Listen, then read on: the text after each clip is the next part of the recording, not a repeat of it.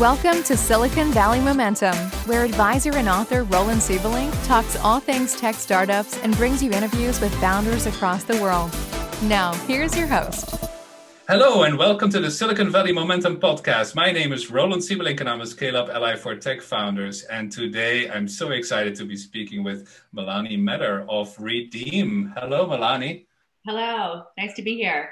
Absolutely. So glad you could make it. So for those who haven't heard about Redeem yet, can you tell us all about what does your company do, who does it serve, and what difference are you making in the world?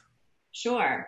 Redeem is the only agnostic channel manager solution that provides a connectivity platform connecting the supply side of the experiences and things to do industry to the demand side, or those that are reselling tickets to theme parks, attractions, tours, etc.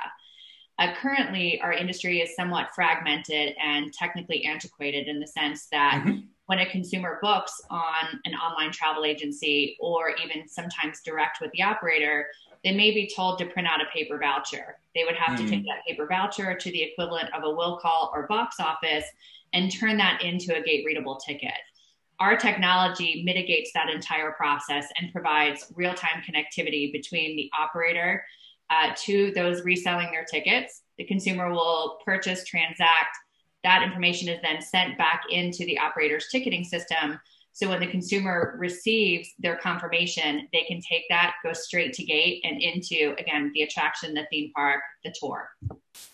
Oh, wow. So you're basically offering a platform between resellers and, let's say, theme parks and other events to make it much easier and seamless for these consumers to have the information on their phones, but also for the operators to know how many have been sold and in real time have all the data available. Is that a layman's summary? That's exactly right. So when you think about travel in general today, you can book your air ticket on your mobile device. Yep. You get your boarding pass. You can go straight through security and straight onto the plane. In the hotel industry, same concept. You can book your hotel on your mobile device. You can check into the hotel on your mobile device. And now you can receive a mobile key to go straight to your room. Redeem's technology is helping the experiences and things to do inventory evolve in that manner. So it can be a very seamless process for the consumer.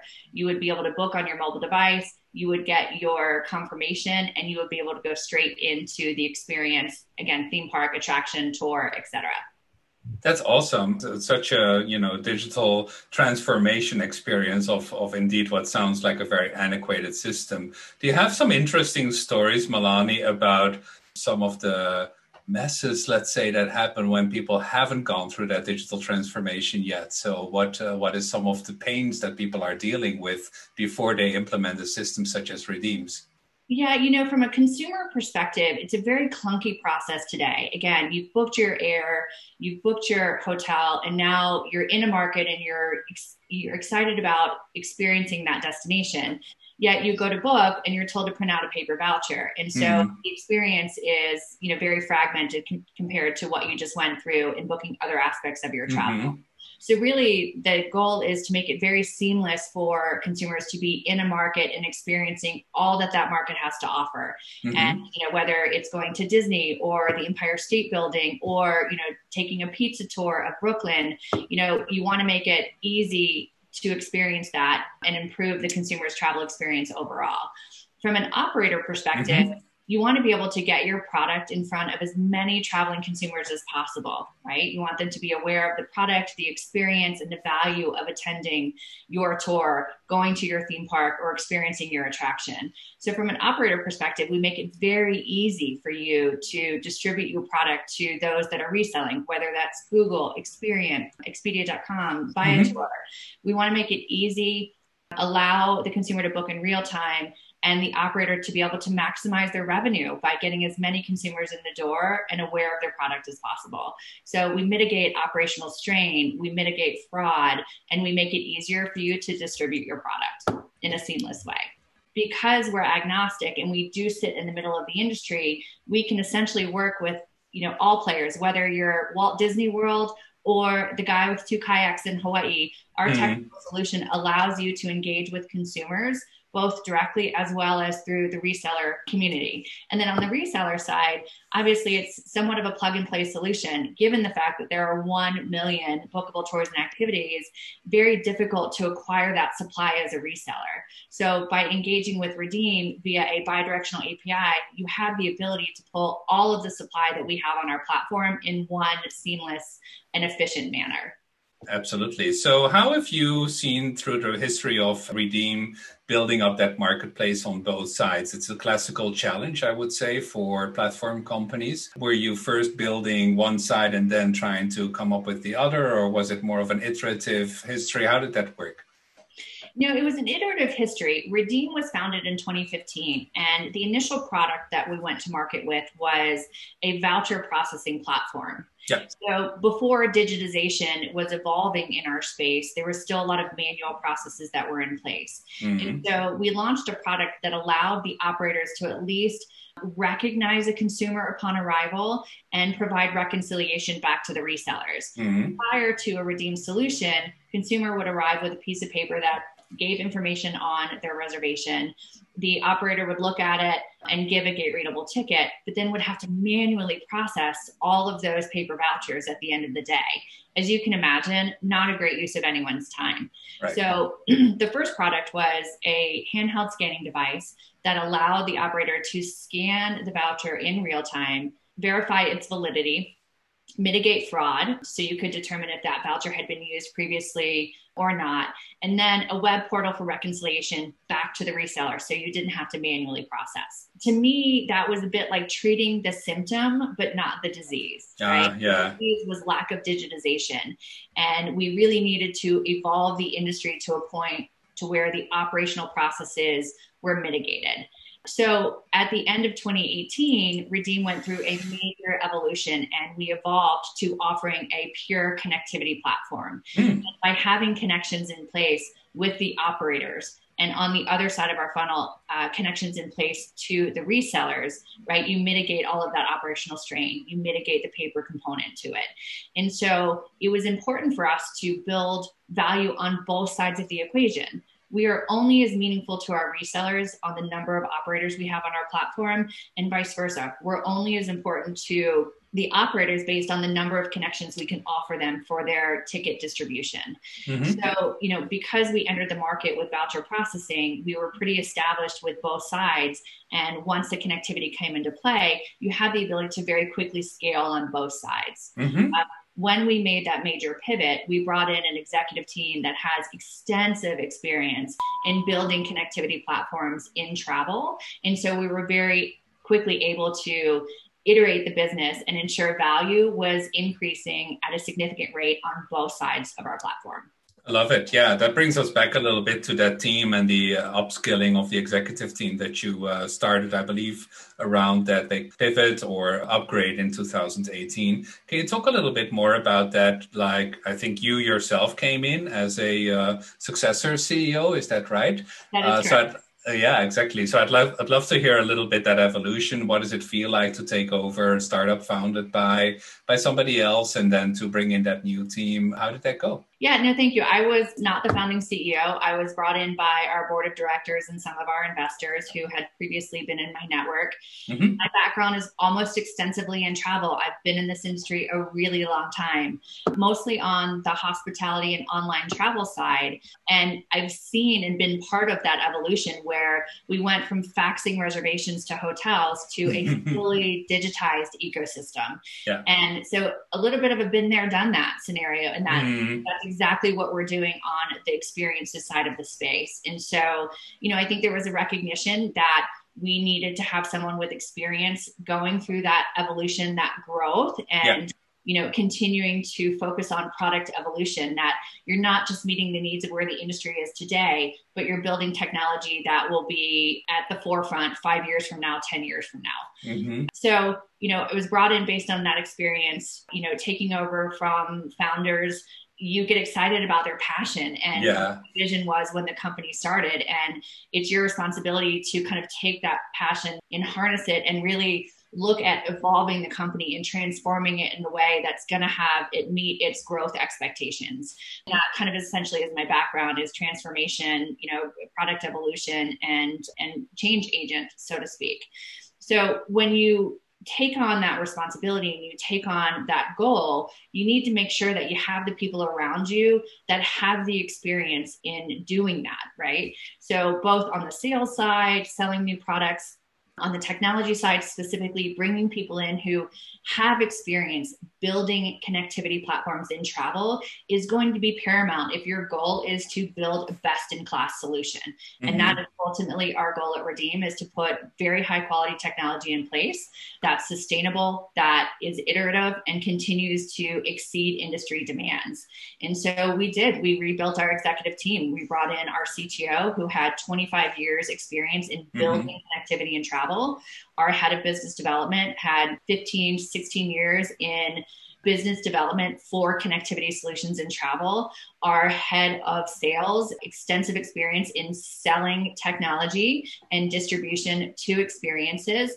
And honestly, in marketing, bringing in somebody who was a senior content writer for Focusrite, who has experience marketing content for travel, right? So we went through the process. We were very selective about what we wanted to bring in. We wanted to make sure we had experts in place, and we did that.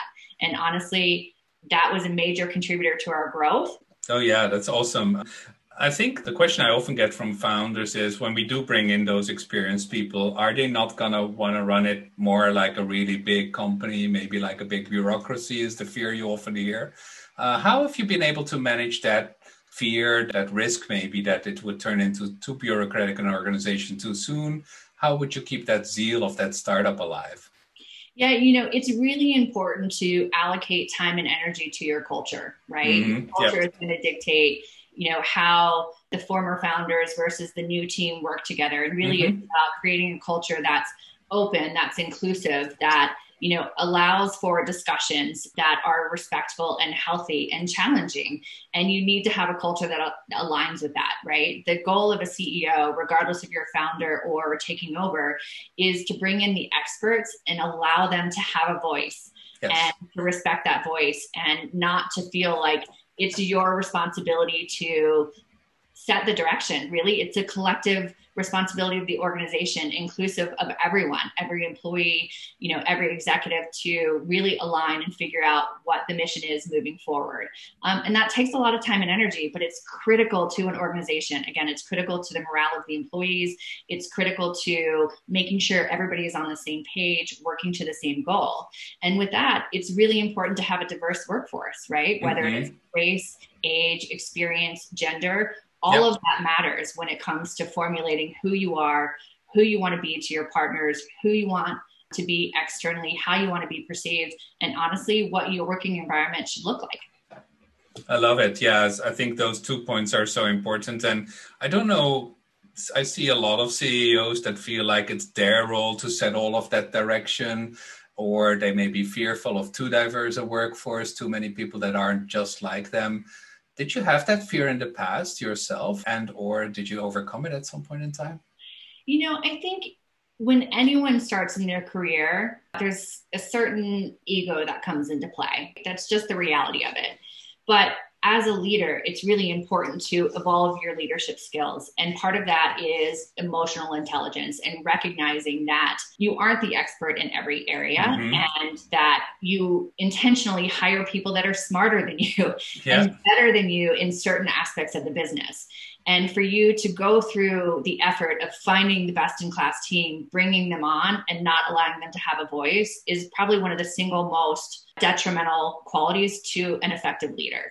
And so, no, I don't pretend that I should be the one setting the strategy. I hired the team for a reason. And the reason was their experience, their voice, and it's a collective responsibility to figure out what your mission is, what your vision is, and how you want to be operationally, and what excellence looks like, right? And then once that's been established, we're all supportive of it. And that's what we drive and strive for every day. Very good, very good. A lot of startup CEOs that I work with do have trouble with that last point you brought up, like defining what excellence looks like. They tell me, I'd like to make sure that my people are motivated. I'd like to encourage them, build them up. But at the same time, sometimes I'm not just quite happy with their performance. How do you balance those two concerns?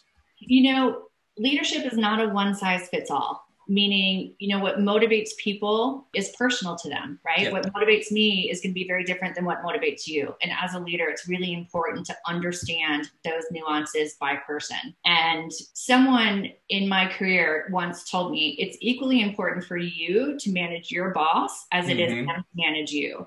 And what that statement meant was you need to let your boss know what works for you, what motivates you, what excites you, so they can manage to it. So you can have a very effective and open relationship. I also think it's really important in a culture to allow people to have that voice. And even if it's a conflicting perspective or you don't necessarily agree, they should have a safe and comfortable and reassuring environment that allows them to speak up without, concern of negative impact. And I think, honestly, fundamentally in a culture, that's pretty critical. And so, that's something that evolves over time. Again, when you first start in your career, there's a certain ego that comes into play. You have to daily work on suppressing the ego, not having that be a play, that emotional intelligence that comes in, and learning from others. Again, we may be the CEO, but that doesn't mean we're the expert in all areas. You talked about the diversity of your team, but one of your team members seems very diverse to me. This is the chicken that I see standing right behind you. Can you tell us a little bit about Hey Hey? Hey Hey. So I do have a chicken on my desk in my office. I call it my office mascot. Honestly, here's why it came about. Walt Disney World is a big partner of ours. And I always like to show support for partners, not just in the technology that we deliver, but who they mean to the industry, who they mean to consumers. And the chicken is Hey Hey from the movie Moana, which has a special place in my heart because I'm from Hawaii. And I put it there so when I started to have calls with Disney, they could see the show of support in the background. And honestly, it's become such a fan favorite. It's now a permanent fixture. That's awesome. Did you change the logo already to incorporate Hey Hey? Not yet. Okay, well, that might be a tip for the marketing team. Okay, so as we have some listeners here on this podcast who might be interested, what kind of people are you looking for? What's the typical ideal redeemer, if that's the word you use? And what kind of values do you typically look for? And also what functions are you particularly looking to fill? We value integrity. We value passion. We value experience, but that's not the first and foremost thing that we look for. It's a quality of person that's going to align with our mission and our values. So being dedicated, obviously hardworking, being open, being a great team player, operating with integrity, having a voice and feeling comfortable, voicing your thoughts, your opinions. We look for personal qualities to start, almost more so than experience, because you can mold people on a specific skill set. You can't necessarily mold someone to have passion, right? To be necessarily a good team player. So, we look first and foremost for qualities. We look first and foremost, we want diversity within our organization. We can help mold the experience. I'm also a firm believer that we hire for talent, not necessarily location. So we have a very global workforce, and that is intentional because, again, we want different cultural perspectives. We want global views. And so, we'll be looking for additional engineers, additional product team members, additional customer success participants, additional account managers, and additional sales. We'll start with engineering and product and customer success, and then we'll evolve from the account management and sales perspective. Excellent. Okay. So global workforce, does that mean you've embraced a remote work style in this pandemic, or were you already on that before? We had a pretty remote workforce. Our headquarters was in Boulder, Colorado, but we have teams in the Ukraine, in Russia, in London, in Texas, in Delaware, in Phoenix. So we were pretty remote. About 40% of our organization was in Boulder. As everyone did when COVID hit, we did shut down our office in early March. We wanted to protect the safety of our employees.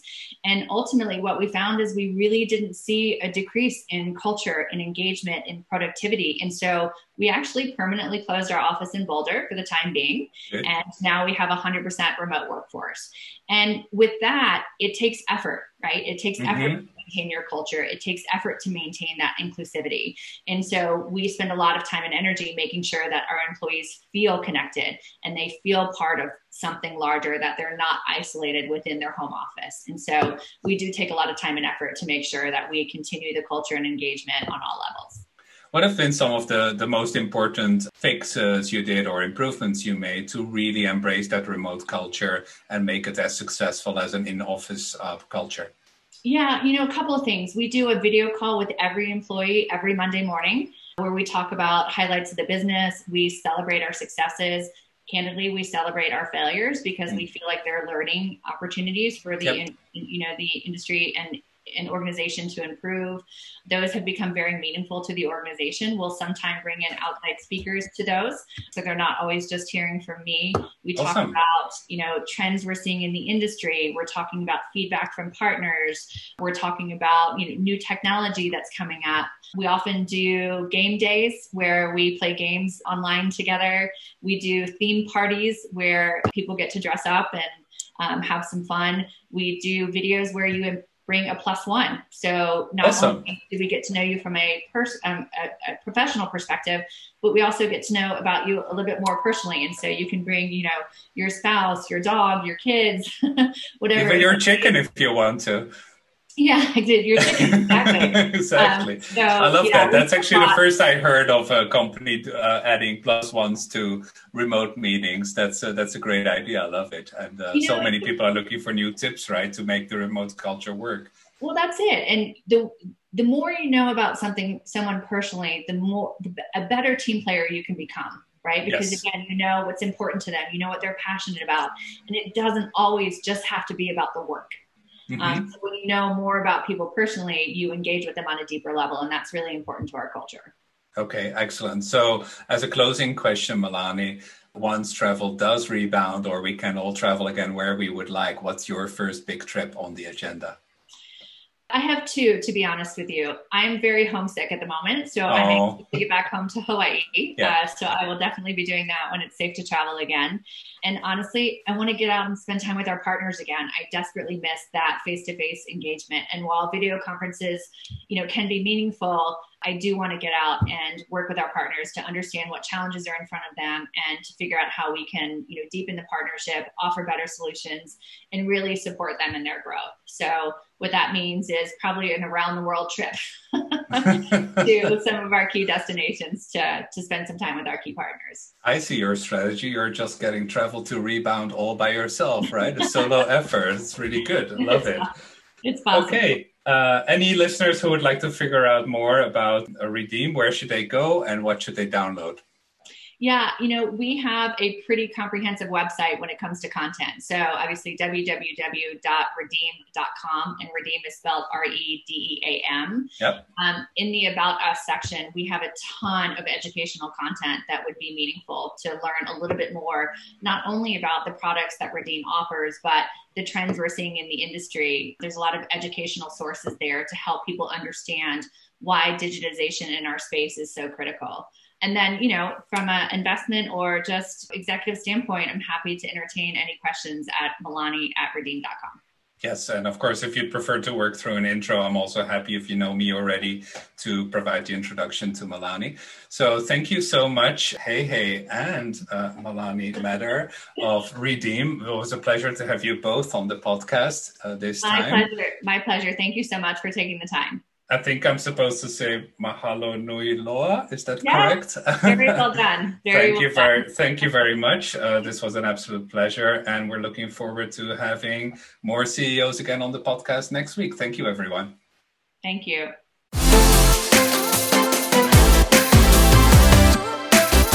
Like what you heard? Subscribe to this podcast and leave a review. Tune in next time for more tech news and interviews with some of the brightest minds in tech today.